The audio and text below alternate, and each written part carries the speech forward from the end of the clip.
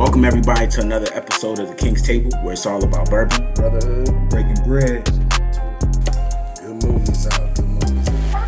Man, 2021 starting off as a good year, at least for movies and music. Yeah, movies and music. In particular, everybody's talking about Judas and the Black Messiah, which we all watched. Mm-hmm. Excellent film. Very excellent. So we're going to catch up and... captivating. Yeah, let's catch up and kind of chit-chat about that. Very thought-provoking. Yo. But before we get into the movie and our thoughts on everything around it, what are we drinking tonight? Man, we drinking Doc Porter, which is a handcrafted spirit from actually our city, Charlotte, North Carolina. So this is actually they make a small batch of this. It is, again, like I said, it's a small batch. They make it from scratch, and it's very, very delicious. And has on the first sip, it is a little rough, but the second and third sip and everything thereafter, it smooths out, and you could taste like the sweetness that it has to offer. Yeah, I like it. I think it's definitely got a sweet finish to it. You know. Mm-hmm. Agreed. I didn't think it was hard on the first side. Yeah. It went down pretty smooth. Pretty good. I like it. Pretty good. So, fellas, let's talk about this here before we clank it up. Has everybody gotten a chance to see Judas and the Black Messiah? I have, actually. I have. Yes, sir. Good flick. Yo, let's cheers to episode. We don't know which episode this is, but it'll be a good one. It'll be a good one. Damn good one. So, fellas, what was everybody's thought on the movie? Man, the first word that comes to mind is anger. For me, it's anger. Yeah. Oh, should I expound? You should. I mean, we wait. Oh man. So like knowing the Fred Hampton story, it was like I was just waiting for it to happen. Right. And like everything leading up to it, it's like, yo, like how could somebody that's promoting so much peace and unity be such a target and a threat? Yeah. It could be labeled such as a hateful person. I mean, I guess we could talk about it a little later on in more details, but to be such a unifier and to be hated for it, that hit me. Yeah. That hit me. And, yeah. As was par for the course in that day. Mm-hmm. You know. For me, I thought, if I could describe it in one word, I thought it was raw. You know what I'm saying? Because it was the thing I liked about the way that Shaka King directed it is it wasn't written in a way that made a judgment on Fred Hampton. Mm-hmm. You know what I'm saying? It just put the man out there, and you had to deal with it how you wanted to. I mean, because, you know, the thing is, I think for us, you know, being black, you know, we've heard about Fred Hampton. You know what I'm saying? We know about the Black Panther Party. And for those that don't, you know, this was an introduction into him. And to be close to the true story, you know what I'm saying? They didn't embellish a whole bunch of things. And it told the story of Fred Hampton's last few years in a raw way. It didn't try to sanctify him. Mm-hmm. It didn't try... Now, I think they did go out of their way to kind of vilify the FBI, which, you know, was warranted in my opinion. But sure. it didn't try to pass judgment and make you think of him in any kind of way. It just presented him as who he was, which was controversial, but he was a champion. You know what I'm saying? So I thought it was dope. I thought it was raw, as you stated as well, Ken. But if I had to add my own twist to it, I would say that it was very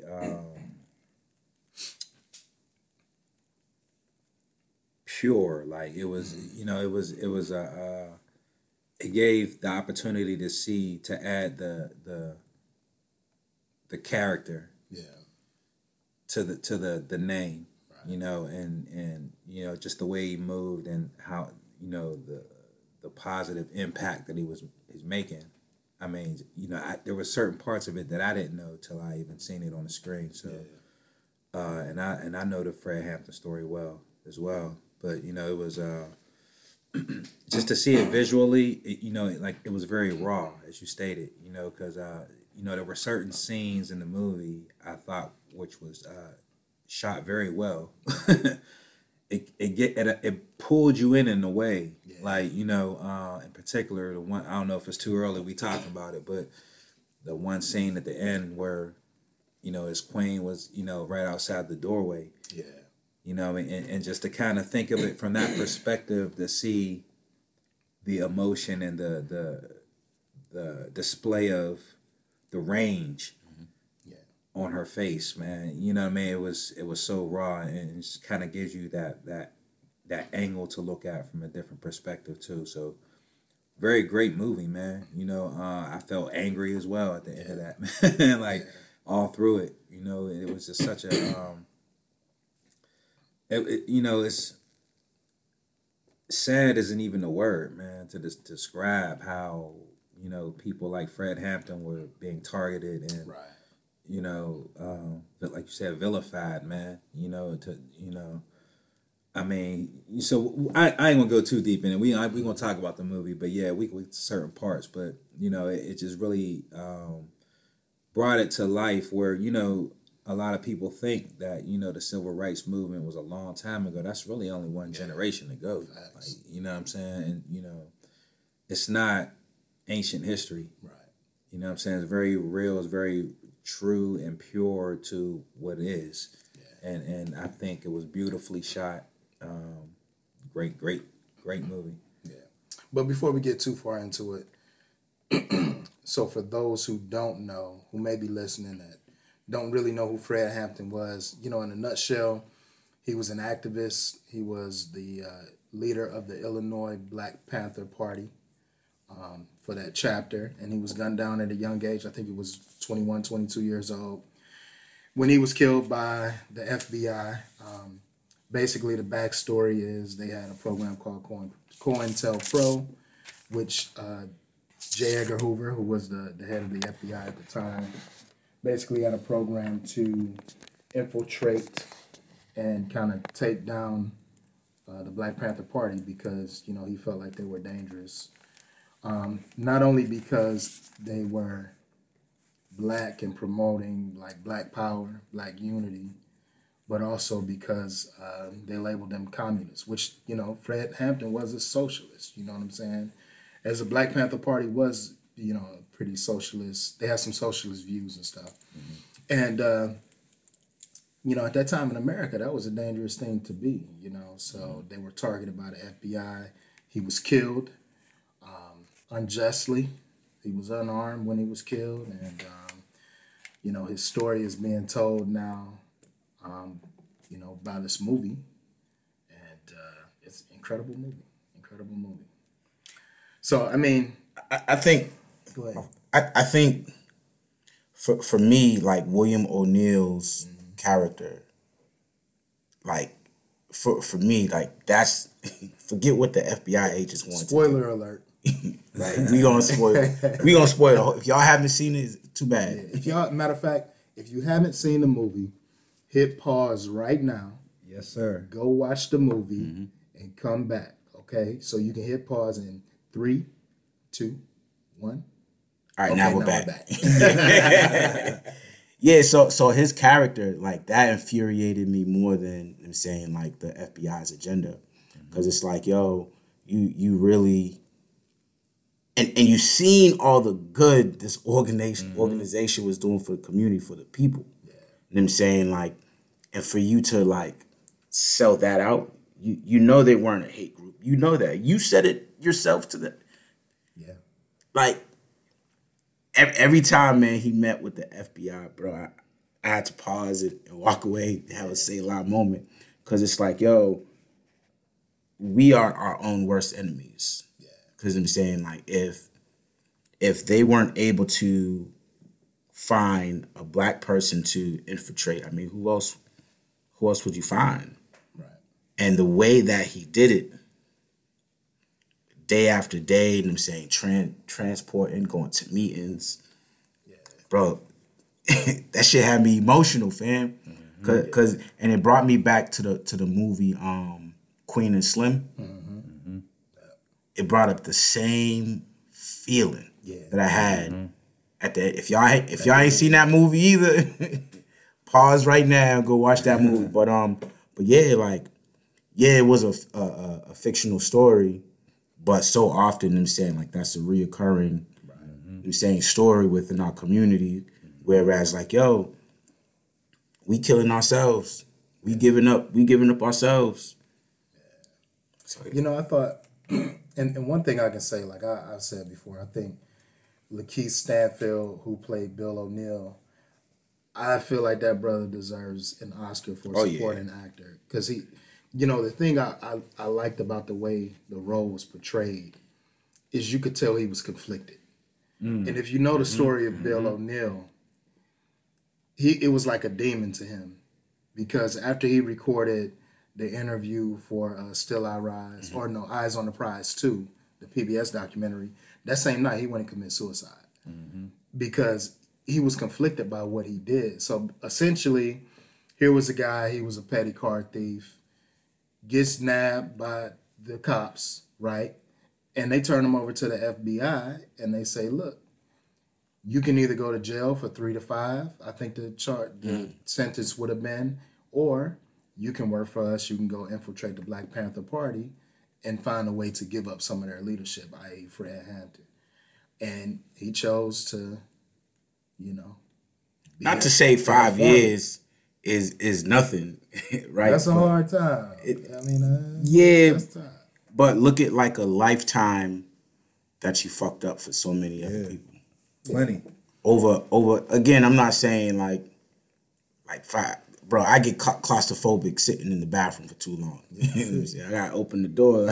Right. But I'm saying like to give up a whole, I'll say like generations of people. And he wasn't even arrested when the FBI pulled him in. Yeah. They just brought him in. Yeah. And that's that's documented as well. Yeah, but that is a little bit different than the actual way it happened. So he was stealing cars, drove to Michigan, and that's where he got picked up. It wasn't that he impersonated a cop or FBI. That was a kind of a, that's something that the writer used as kind of a device. But at the same time, though, it is a tough situation because it's like he should have. And from my perspective, it's like you got to eat that time if you're a part of this movement. Which, to be fair, during this time we were just transitioning from Malcolm X, Martin Luther King. We were just kind of transitioning from those guys and their movement into a more, militant type of thing with the Black Panthers represented. And a lot of people, especially in the Black community, were not fans of the Black Panther Party. You know what I mean? Like, a lot of people did not like them. And let alone America, who... Man, they were doing more than the churches were doing. Right. They were definitely feeding their breakfast program, which J. Edgar Hoover called the breakfast program out in California the most dangerous part of the party. That's crazy. Think about that. Yeah. Feeding children for free was the most dangerous part. Which the reason why they started feeding kids was because in school they were failing. So they did their own assessment. Well, why are your grades so low? And through their assessment, kids were going to school hungry. Yeah. So they identified right. They still are. So they identified the problem and put their own solution in place. Right. Which there were white businesses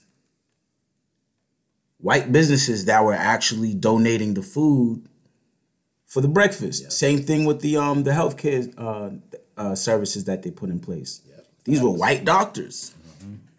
So if they were such a threat, if it was such a hate group, if it was a racist group, why you got all of these white resources in the hood? Yeah, absolutely. I think it goes to show, though, that unless I think some people in our government, I know for a fact, especially thinking about J. Edgar Hoover, like if they didn't do what the government tried to mandate them to do, then the first thing they did was they labeled you as something other than American. You know what I'm saying? So the first thing they labeled this party as, before they said they were a hate group, they called them all communists. Right, right. Which, let's be clear, they were. You know, they had that bent. I mean, but that wasn't a bad thing. Well, they had to in that situation. Yeah, because they wanted to take care of their community. And they wanted to have all the community's resources be shared because they kind of had to. Because the government resources that the people were getting, it wasn't enough. Weren't adequate. The public school system wasn't enough, so they started educating their own, which goes against the system. They started feeding their own, which goes against the system. They started providing community health care, which was not a thing at this point in American history, and that went against the system. And Hoover has so much freaking power that he could just dictate what happened to these people, you know, and I just think it's strange to me how history doesn't view him in a certain light. Right. Talk about it. You know what I mean? It's bizarre to me that he's not vilified more. Like, people hate Henry Kissinger more than they do J. Edgar Hoover. You know, and I think that's bizarre to me. Well, I mean, we gotta look at who's writing the stories. Yeah, that's true too. So, like, whoever's controlling that narrative is gonna be the one to shape the picture. You know what I'm saying, in the light that it want to be viewed. Yeah, so he was it's a like, dangerous man. and even like so I was listening to like some of the interviews and stuff. 73% of the articles that was written about the Black Panther Party were all written by the FBI. 73. So let's think about that percentage, right? Yeah. And let's think about the narrative. Let's think about the picture that's been painted of the Black Panther Party. Yeah. You know what I'm saying? Not all the good they've been doing, but because the FBI had an agenda against the Black Panthers, it's like, I'm saying, like, whatever beef they had with them is what they're gonna sell. Yeah, absolutely. It was a Cold War. It was. It was very. And the interesting thing about them, I don't think the fact that they fed children and, you know, that really wasn't the reason they were so dangerous. I think they represented like Black people at that time making the shift to a more militant position, and they understood laws. They understood their Second Amendment rights. They understood the Fourth Amendment. So they would watch. They literally had a program where they would watch the cops. You know what I'm saying? Kind of like we do now with cell phones. But instead, they would come in between. They would be armed, and they would come in between cops and people that were being arrested, and they would ask the questions like, you know, what is this person accused of? You know what I'm saying? Like, why are you arresting this person? Are they suspected of a crime? What's the crime? You know what I mean? Are they being detained? And the thing is, they started to represent this, like, higher knowledge of the law than lay people had. And they were willing to go up to the courthouse with their guns and say, you know, like, these are our rights. If you don't have a charge on the person, you have to release them. That's what the law says. I demand my rights. Yeah. It's the same thing that we hear with, you know, the insurrectionists. You know what I'm saying? Like, they feel like their Second Amendment. That's one thing about it, though, when we start, as we get deeper. One thing about the Black Panthers is they had no problem with guns. If you look at every patriotic movement in this country's history, this country was born by the gun. It will die by the gun. And one thing about it is the Black Panther Party was like the most influential civil rights group that had a very open affinity for weapons. And they really abided by the Second Amendment. They were not, they weren't a violent group per se. They didn't provoke violence, but they would surely defend themselves with violence. You know what I mean? And I think that But that scared the government. it did. But isn't that what America is all about though? Yeah, yeah, Because from the very foundation of this country, like they came in with technology and weapons to slaughter people, hoodwinked people, had them believe in that, having them believe one thing, but like yo, they were being hoodwinked out of out of land, and soon enough out of their country. yeah. I think the way America was born. I mean, if we're being honest about it, they so it's something called the conquest ethic, which is if you listen to conservative think tanks and philosophy, it's something that they talk about a lot, which is basically, if you see something, right, and you feel it belongs to you, you go conquer and take it. And they use guns, right? The revolutionaries used guns to obtain their freedom. Then they in turn used guns to, carry out the manifest destiny of taking the United States and, forming a country. And the Black Panther Party, they were willing to use guns too for what they thought was right in their Second Amendment rights. And people like the civil rights movement up until then, for the most part, they had achieved what they achieved through nonviolent measures. Well, at this point, there was kind of like this dead zone in time to where things kind of stopped happening. Especially after Lyndon Johnson left office and Nixon came in, like nothing was happening on the civil rights front. You know what I'm saying? So these folks kind of took it upon themselves. Which was needed. Which was radical in and of itself. Yeah. And that's what scared the government, I think. It showed something that up until that point, it was intentionally suppressed in our community.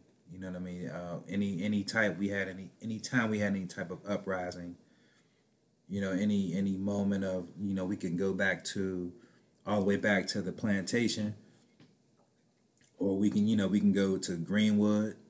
You know what I'm saying? We can, we've achieved such great things, independent and in spite of what's going on. So we have that power within us, and that's what ultimately I think is the fear amongst the government for us to have a widespread knowledge and understanding of that. You know what I mean? So that catch like wildfire. You know what I'm saying? You start seeing the fruits of the labor, like you said, a breakfast program. You know what I'm saying? Just to see things like that in our community coming up out of those times, man, Lord, it's revolutionary, right, and radical. So that anything like that disturb the flow or the grip that he had, Hoover on the country, man, and he had to squash it out. That's what his angle was. Yeah, I mean, because J. Edgar Hoover was behind the charge to label Dr. King as the most dangerous man in America. Right. If you think about what he achieved when they had the March on Washington, they had 500,000 people out there at the National Mall. I don't know what the exact number is, but it was a lot. Mm-hmm. The most people to ever gather on the National Mall. Mm. And he was labeled the most dangerous man in America for a nonviolent, peaceful protest for freedom. Mm-hmm. I truly believe that people like J. Edgar Hoover saw people like Huey Newton, Bobby Seale, Fred Hampton, and thought to themselves, what if it was 250,000 people at the National Mall armed with weapons? Mm. What does that look like? You know what I'm saying? Mm. And the thing is, the misinformation about the Black Panther Party was that they were somehow separatist, racist, and stuff like that, which, one thing I like that the movie depicts is how Fred Hampton went to a bunch of white guys. Like there was like a Confederate group there in Chicago, well, in the Chicago area. Yeah, and he went to them and said, "Hey, look, you know what? You guys are dealing with the same harassment from the cops that we are. Y'all might be white, we might be black, but you're dealing with the same harassment that we're dealing with. You guys have no great paying jobs. We don't have good paying jobs. You guys have trouble getting housing, right? We have trouble getting housing. Your public schools suck. Our public schools suck. What if we came together and we worked together?" And before you knew it, they were there. You had people that were quote unquote radical leftists, radical right wing people. You had Confederates and the Black Panther parties all there together, marching together, setting up programs together, working together for basically the elevation of poor folks and the common man. And I just think that there's forces that don't like that because it upsets the status quo. You know what I mean? Could you imagine? Like in today's age, I guarantee the average person that you meet who's not black, if you ask them about the Black Panther Party, they would think that it was some kind of racist group, some kind of radical racist group. That's what's been sold. And that's not the truth. But like you said, that's what's been sold to them.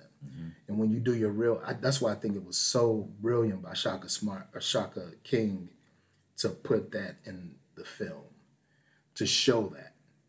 Because, I mean, that was controversial and that was powerful. Because we're stronger together. Right. You know what I mean?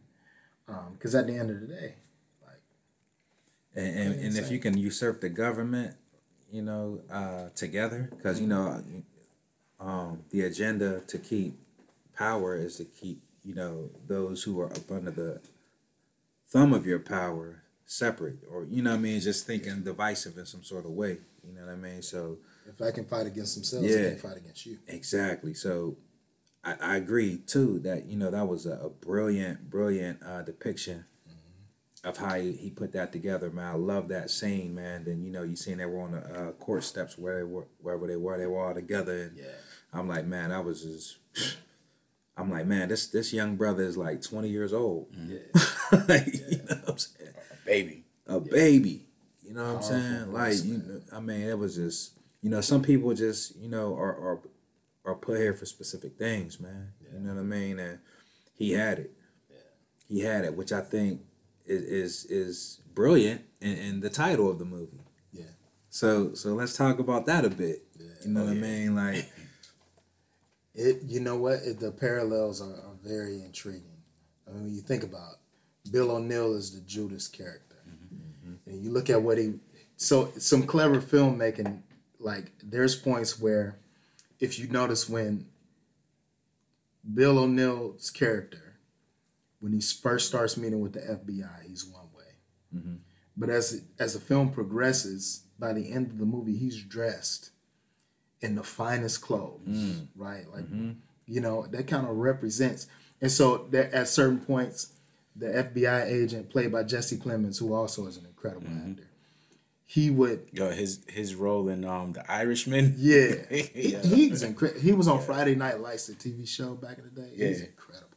But he would show Bill O'Neill's character that fake badge. And then he would give him a few dollars.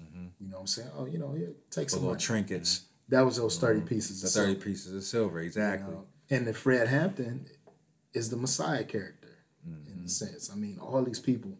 Just unifying. Yeah. Unifying people. Regular people. And I think that's what made him more dangerous. Because it's one thing to, be a leader to just your people. But if you bring in on, the Latin community, you bring it on the white community, that's a dangerous move. That's definitely a power play, because it's like, at that moment, if everybody unifies and comes together, the government's not going to have a choice but to listen. They have to. They have to. And they ain't want to listen because they already knew what was up. Yeah. I mean, because it's strange to me that people fail to realize that we are pretty much one generation, if that, removed from Jim Crow. Yeah. Indeed. And if you think about where this story with the Black Panther Party took place in Chicago, the majority of the black people there were part of the Great Migration from the South to go up north into the Midwest for factory jobs and the opportunity to not live under Jim Crow. Mm-hmm. And it was what, 1960 that George Wallace ran for president, and I think he ran again in 64. George Wallace is on record as saying, you know, he was for segregation yesterday, segregation today, and segregation forever, right? And so it's very bizarre to me that people feel like there was nothing to fight for. You know what I mean? When you're still mired in, like many Southern governors at the time were still segregationists. Mm-hmm. You know what I'm saying? And like this was they had major party tickets. And so these folks had something to fight for. You know what I mean? Indeed.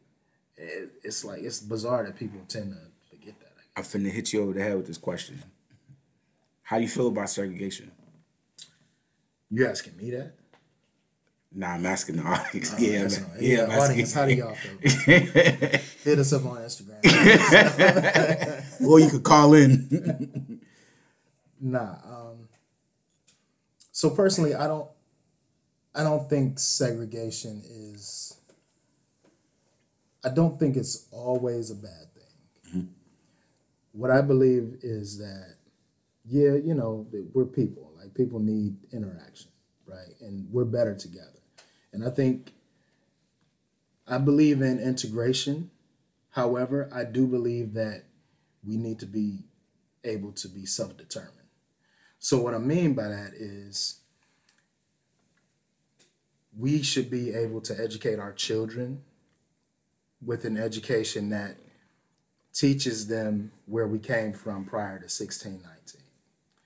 We need to be able to set up our own neighborhoods, have our own hospitals and things like that. The same way we did in Greenwood, Mississippi, Wilmington, North Carolina, like Rosewood. We need to have those things, and we need to be self-sufficient. Because I believe that we can be fully self-sufficient and still a part of this country. We've proven that time and time again. Yeah. I don't think we need to be separated. I don't believe in like full separation. However, I do think that we need to be more self-sufficient. That's my thought on segregation. Sev? The first shall be last and the last shall be first, brother. You know what I'm saying? That's the fair. You know what I mean? So the same book that, you know, was used to subjugate us to a lot of mentally, you know what I mean, to a lot of these different things. But you know, you gotta now take it in and understand that, yo, this is a divine thing. Like, you know what I mean? Like, you can't. It's only so long you can only put us there. Like, you know what I'm saying? But they tried to bury us, but they didn't know we were seeds, brother. But you know, Evans is looking at you like that because he wants you to answer. Yeah, I want you to answer the question. Okay. I'm sorry. What was the question? If you take 2 chickens and 3 goats, what do you have? Now, how do you feel about segregation? I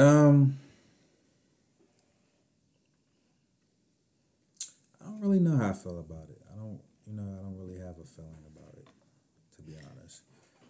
I do see the I think this is what I think about segregation. All right, so, you know, I think that it's important in certain aspects of society, like, you know, when you, like in our situation, right? You know what I'm saying? We have to reset. You know what I'm saying? We have to give ourselves that opportunity to not be up under the thumb or feel in any way inadequate in somebody else's system. You know what I'm saying? And reestablish that self-love and self-respect, worthiness, you know what I mean? And then, you know what I'm saying, reintegrate into something. So, you know, once you show a king his crown, like the luster on his crown, like he's forever changed. You know what I'm saying? So I think that's in that sense with segregation, how it was unintentionally a great thing really for us. You know what I'm saying? Is that it helped us to reestablish self-worthiness in our community, our sense of community. So like we're rolling into the 60s and things like that. That's where a lot of these movements started really getting, traction. Mm-hmm. So I think it was a great thing in that respect. I think that, ultimately, what I'm saying, it can become dangerous when you don't look at the bigger picture of things. You know what I'm saying? Like, this is a big world. And ultimately, what I'm saying, we all need to hold a position in it. You know what I'm saying? So, there's such a thing as eye for an eye. You know what I'm saying? I feel that, what I'm saying, too.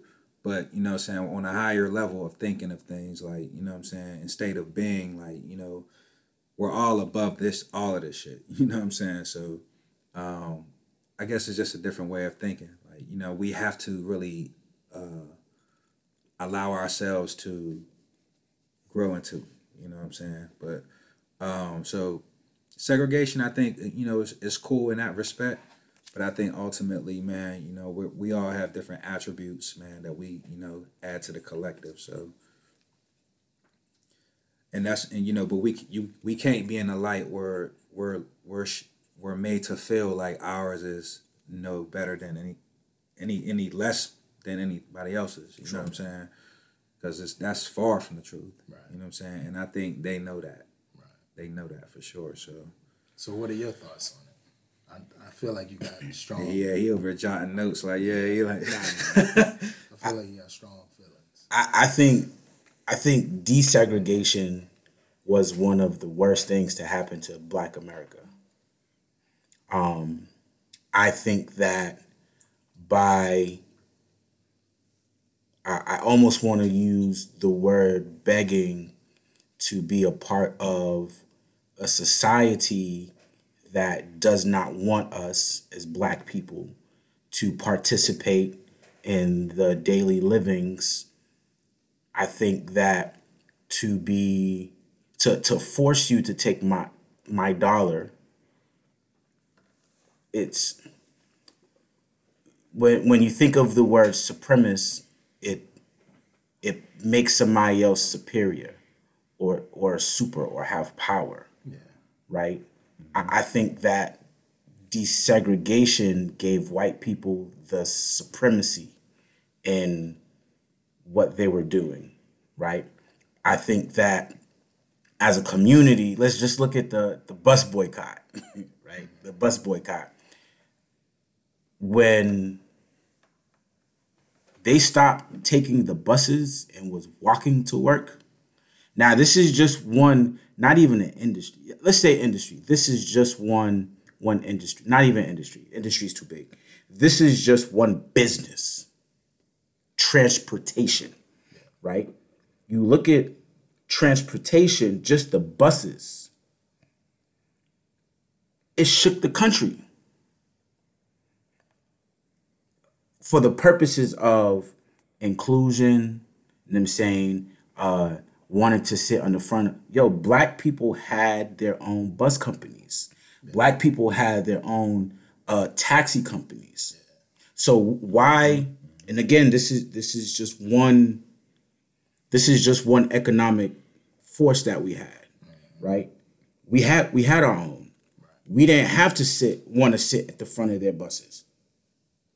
Those resources could have went to fueling the Black bus companies, the Black cab companies. Yeah. So yeah, it wasn't as big as the city buses, but we had our own. Right. What happened when desegregation took place? All the Black transportation companies damn near went out of business because folks started they wanted to feel like they were a part of the Joneses. They wanted to feel a part of the community. So that's what I'm saying, man. Now that I could eat at, Well, now I could order a burger at your restaurant. Well, now let's, it's strictly, let's, on the bus thing. Part of the reason why some of the minority taxis and bus companies went out of business is because busing became a public utility, which is the actual reason. So now you, it's Yes, just like, yes and no, but well, it's just like today, right? So for instance, Cats here in Charlotte, I think it's called Cats. That's a public utility, which is, there's still private organizations that you can use to get back and forth. sure. However, the government backs Cats. Now I get what you're saying. But they had to compete for that contract. Yeah. Because Cats originally, or any transportation company, is private. Then they compete for that contract to become a part of whatever local municipality. The thing is, though, in a city, because this happened in Montgomery and Birmingham. Yep. So if you go there, those busing companies, they're not private anymore. Those are public utilities. Just like for instance, like a Duke Energy. Sure. And so, I mean, there's some economics behind that and some policy behind it.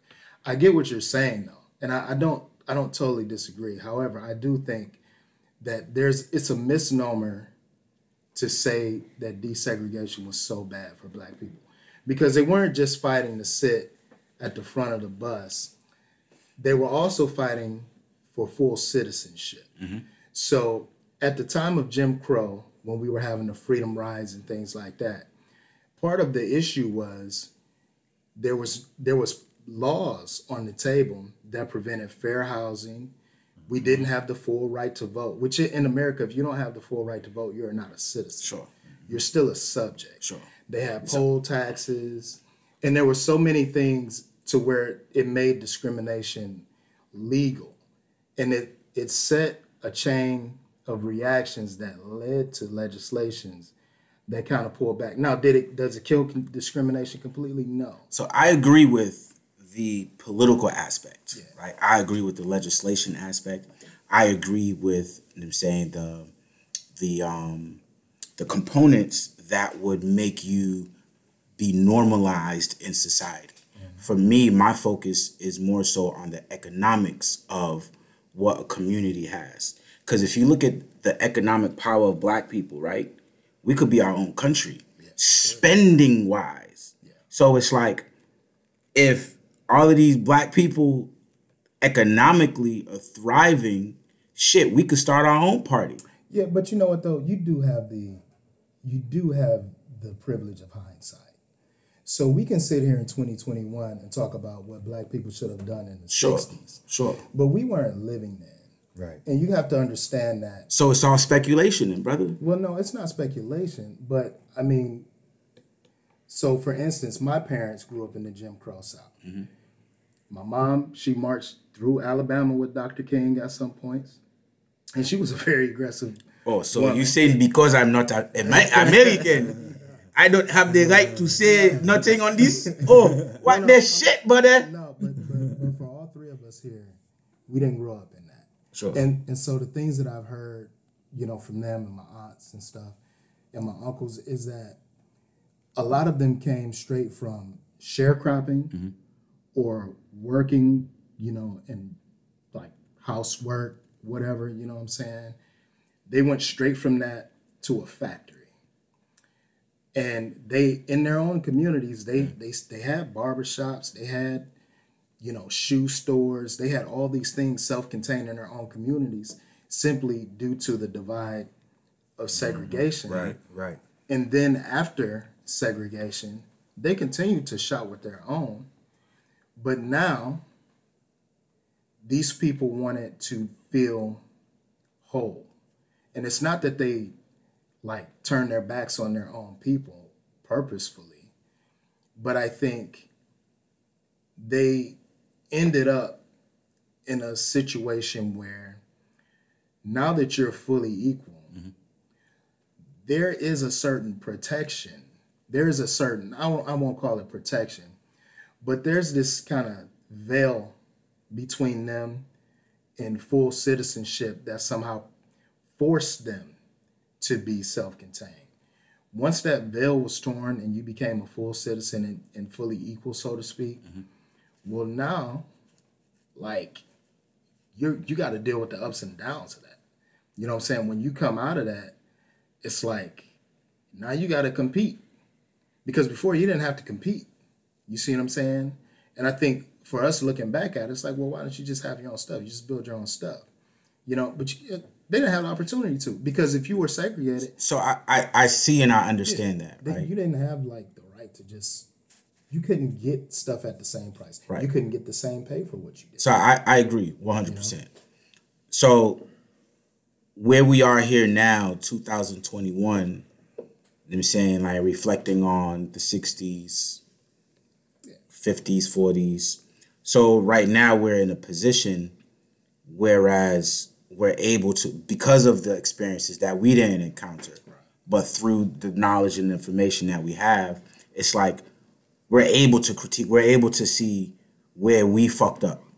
We're able to see where we could have, where some adjustments could have been made. We're able to see, because in retrospect, I don't see it much different from the 60s to this day. Yeah, you know what I'm saying? Like, we have more people elected to represent us, so quote unquote, right? Mm-hmm. We have a lot more wealth, right? We have more prominence in society, right? But as far as when it comes to, shoot, we're still being lynched. It may not be by a rope. They're by bullets now, right? Or knees. You know what I'm saying? So, like, and there's still no justice. We're still behind everybody economically. So where's the difference? What's changed? Yeah, and I'm saying, like, we could drive foreigns, we could have, you know, the nice houses. You know what I'm saying? Like, but at the end, we could have the bling. We could walk around like we're free, but are we really? I don't think we are. I think part of it is because, particularly our generation, we didn't have to endure that. We didn't have to endure that certain phase of the struggle, like, you know what I mean, where it was that raw and in our face, and every day, every turn, every move you make, you know what I'm saying, you're really outcasted, and you know, just in some situations, you really had to fear for your life, really. You know what I'm saying? So it's a different level of survival, I guess you're going at it with. You know what I'm saying? So I think, in that sense, have a little bit of a luxury. So that's where it's different from the 60s. Like, you know what I'm saying? However, with President Trump, you know what I'm saying, and his little not reign, but, you know, his time as president, you know, we seen a uprising of a lot of those same elements, you know what I'm saying, that were really always there. And I think that was the one thing that was beautiful about his time there. It pulled back the curtain. Yeah. So if anyone had any type of misconception, like, this is what it really still is, you know what I mean? And again, these are times that my grandparents can speak on. Like, you know what I'm saying? They didn't pull out hoses now, but, you know what I mean? Shit, I still see videos from time to time, a dog biting a motherfucker leg off. Yeah. You know what I'm saying? You know what I mean? So it's, you know, it's still very much the same in that sense, man. So, you know, I think, but we're not so as connected to that element or that part of the struggle. Right. And I think that's what kind of, you know, makes that the moves that they made and the way they did it, you know, that much more noble to me. Mm-hmm. Yeah, it's super noble. Yeah, because I don't think to the point that I think we're spoiled, right? Yeah. And I don't think that because of the level of being spoiled, we wouldn't be able to march and fight like they did. Right. But see, also too, though, you're talking about a generation whose backs were up against the wall. Literally, brother. And ours is not. Right. And not only were they fighting for civil rights, but So one of Fred Hampton's greatest quotes is he said the most important thing is to stop fascism. Because you got to think about it. These people, many of them have fought in World War II against a fascist regime. And they saw what happened to the Jews who were singled out as a people. They were a minority, singled out, and then they had to survive the Holocaust, which we know many of them did not. And for black people, I can imagine if I were a black person in the 1940s through the 60s, I probably was very afraid of a fascist regime, because all these politicians would say things like, it's our heritage to be superior to you and you not be equal in society, not just societally, Elected but legally officials. on the books. And so they were fighting against that part of it too. And I think now, like, we don't have that. Like, honestly, we're just kind of fighting at this point to not get killed by cops. Yeah. You know what I'm saying? Or if we do, to find some type of justice. Yeah, I mean, but it's almost like, to kind of bring it back to the Black Panther Party, like, these folks were standing up to make their people whole. You know what I'm saying? Now, what we do with that wholeness is on us. You see what I'm saying? Because there's not a whole lot on the books to stop you now. Right. You see what I'm saying? Like, Right. there's really nothing legally that somebody can do to you to impose their superiority. You know what I mean? Now, we're still victims of, like, racism in the sense of social, political, Crime and economic bills and all types of discrimination. stuff, you know. Yeah. But, And I think that we need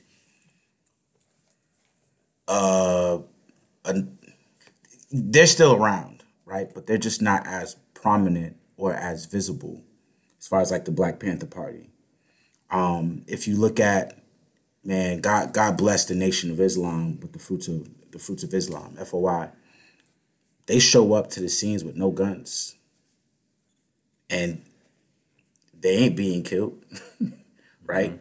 You look at, so that's a powerful organization that demands respect not only from the Black community, but how many of them, even, like, as wild as the 5%ers are, how many of them are being killed by the police? I don't know. Not many, if any. If you look at, like, if you look at, like, the Moors movement right now, Oh man. right? When they step up to the scene, how many of them are being attacked or killed?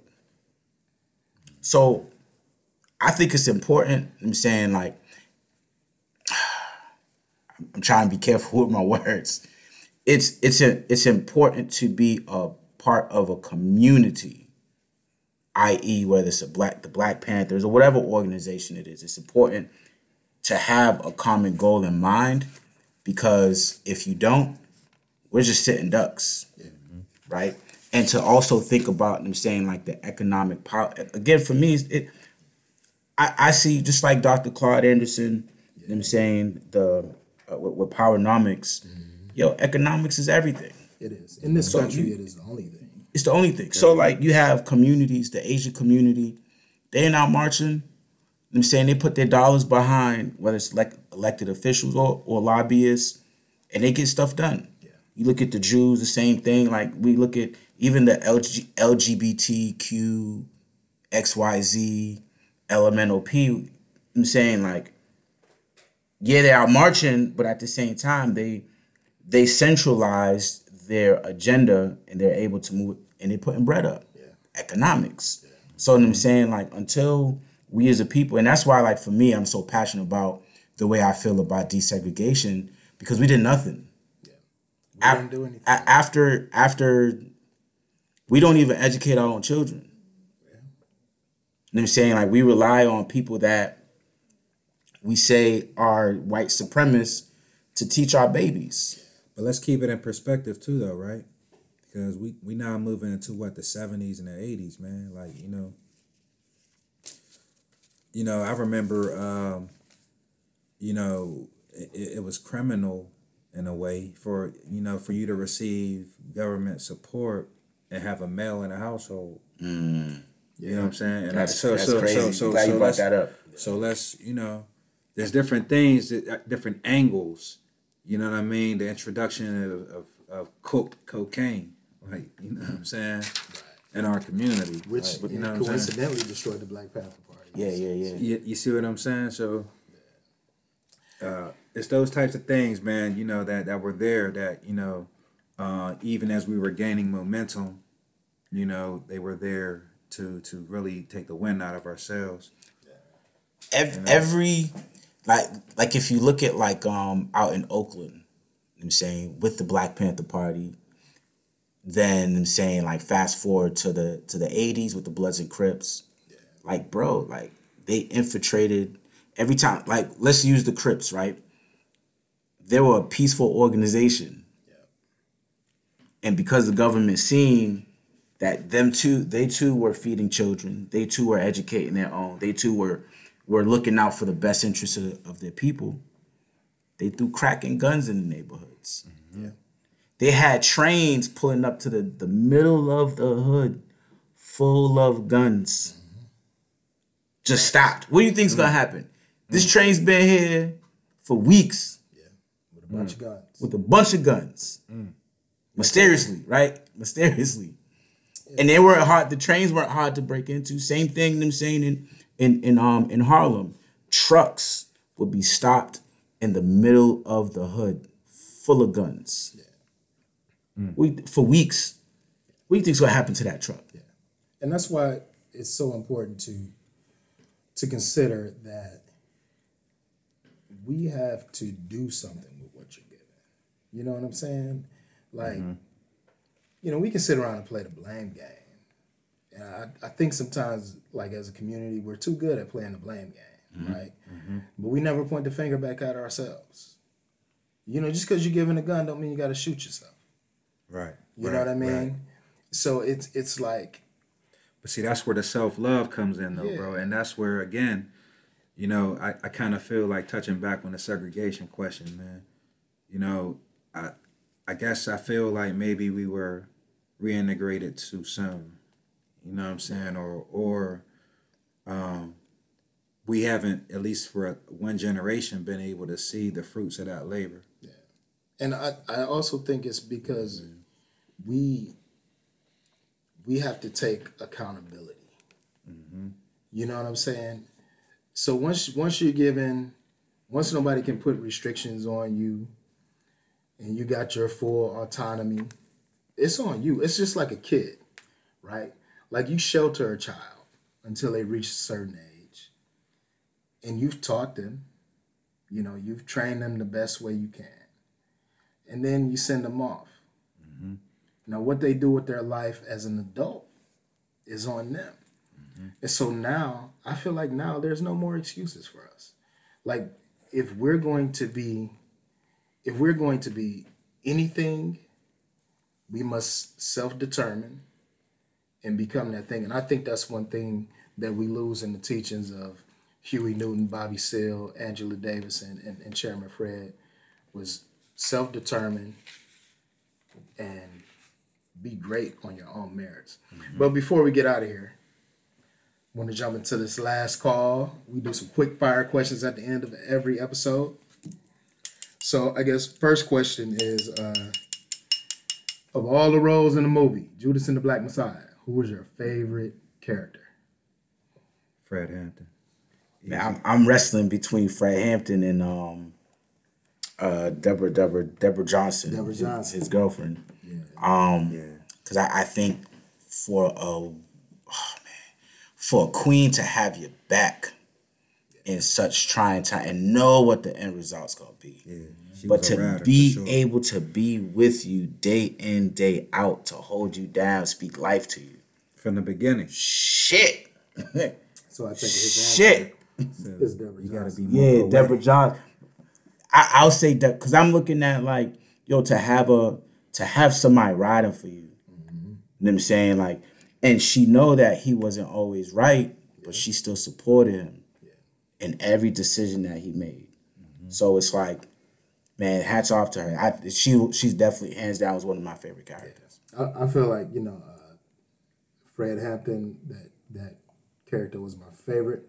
I think my favorite performance though, I think Daniel Kaluuya, I think he's amazing. But I think my favorite performance was Lakeith Stanfield's Bill O'Neill. Because he played that character with so much complexity. Man, he had me so upset with him for about 2.5 days. Oh yeah. He played that role. I sent the man an email, man. Fuck you. All right, second question. The soundtrack. What's your favorite song on the soundtrack? Damn, what's the Nipsey and Jay This is track? what it feels like. Oh man. Hey, listen, man. When the soundtrack dropped, that's the first track I went to, bro. Yeah. And I played it probably about 11 times before I eased up off it and listened to the rest of the soundtrack. That's a great song, man. That's an old Nipsey Hussle. Yeah. But it was so refreshing to hear Nip though again. Yeah. You know what I mean? If it was perfect for that soundtrack. Perfect. Dope song. I like that. That's my favorite song too. I think second was the Nas joint. It's a good soundtrack. I think, man, I think it's one of the best bodies of music that's out right now. Well, I'll say to ever drop, especially for like a soundtrack. Yeah, it was a good soundtrack. Yeah, that song with White Dave. That song is hard too. Oh yeah. Praise Man. Yo, that's something like when you on a road trip, you could listen to the whole album without skipping a track. Well, not necessarily. There's a certain artist there that I skip. Who's songs? But the next question would be hold on. Black leader. Hold on. I don't know. Put me on. No, I mean, I think it's a great soundtrack. Very I don't think it's a ride through from start to finish. I think so, man. It's a I like that. I like that Something Ain't Right track too, though, man. The song with her, like she's my favorite. Yeah, that was a good. Yeah. That was a good opening to the album, fam. Yes, that was a good opening to the album. Sir. Last question. We got our Fred Hampton movie, right? We've had movies on Dr. King, Malcolm X, even Harriet Tubman. So, who is the next prominent, or maybe not so prominent, black figure that you would like to see a film about? Damn. Toussaint Louverture. Very good choice.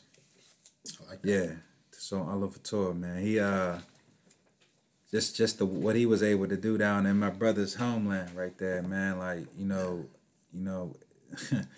I remember it as a kid. Like, so as a kid, like 5th grade, moving with my grandmother, she had a bookshelf full of it was like a series of books, right? But each book would be a specific type of black achievement, right? So won't be physicians, boom, boom, boom, boom, boom. So man, I'm just reading through, man. So, but what he was able to do, you know what I'm saying? I mean, but he was the nice guy though, bruh. Toussaint was the nice guy, man, bruh. Yo, Jean-Jacques Dessalines, he was the Bama, the general cutting heads off, and going to the French with the heads. You know what I'm saying? Oh man, but Toussaint. Who would you like to see? I would like to see. I think that I want to give him flowers while he lived, and while he's able to tell the story from his lips, from his heart, from his experience. Man, I'll say the Honorable.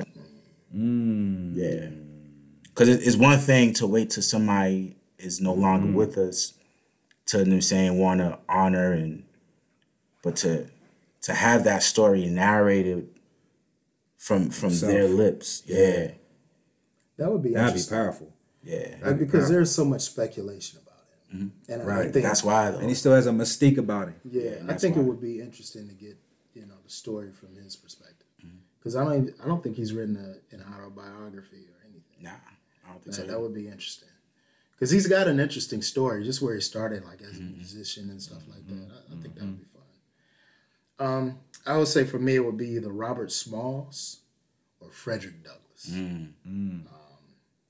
I mean, if you don't know the story of Robert Smalls, you should look it up. He was actually a Civil War hero. He actually commandeered a Confederate ship. Powerful story. What he did probably helped the Union win the war. And then also Frederick Douglass, man, because I think he, he's such an important leader in the American experience. Okay, see, I didn't know we were able to do a second one too, man. Well, I say either or. Because I can't choose between because the two. I was stuck between Ella Toussaint and Toussaint Louverture. and Marcus Garvey. Yeah. I would love to see a Marcus Garvey. Yeah, absolutely. I would love to see a Marcus Garvey. He's third on my list. Yo, listen, bro. And after him would be Massa Black Musa. Star. Oh, Massa that's Musa. another one. Yeah. That's a Musa, Yeah. brother. Yeah, man. Yeah. Yo, Marcus Garvey, I babe. So I did a paint night with the kids where we that painting up there. We took like the continent of Africa, and I wanted them to paint what they thought about the motherland. So before I did that, it's Black History Month, right? So I chose Marcus Garvey as somebody to talk about. Told him to do a little research before. I'm saying we have a dialogue about him. And then like, wow, like why wasn't he president? Because we talked about I'm saying like the flag and stuff and how he cultivated this ideology of we as Black people are powerful. You know what I'm saying? Like even if we don't return to the motherland physically, we could return there mentally. And just hearing like just hearing their perspective of Marcus Garvey, it's like, man, because they're innocent. Like they don't really know. They don't know. But to hear their perspective of somebody who still lives with us today. You know what I'm saying? Like whether you know a lot about Marcus Garvey or not, like yo, that flag's important. That red, black, and green. The Pan-African flag. Yo, that flag is like super, super important. And throughout, with each color, it tells a wide range of a story and a wide range of a struggle, even down to the green that represents wealth, right? Such a wide range of a story because, yeah, we may have money now, right? In 2021, but do we have wealth? Right. So it's like, yeah, I love Marcus Garvey, man. Yeah, That would be a brilliant movie, man. Yeah. But like that, hey, thanks for joining us. You know what I'm saying? That was a wide ranging conversation. If you haven't, please go check out the movie Black Power, Blackity Black. Judas and the Black Messiah. You have to go see this film. It's a very powerful film. If you don't know anything about the Black Panther Party or Chairman Fred Hampton, it's a great way to learn about it. If you thought you knew something about Fred Hampton's story, still go check it out. I promise you'll learn something. And, have a conversation with your friends, your family about the movie, about what you got from it. And hopefully you take something positive away from it. So until next time, it's the King's Table, where it's all about bourbon, brotherhood, breaking bread. Sir, thanks for tuning in.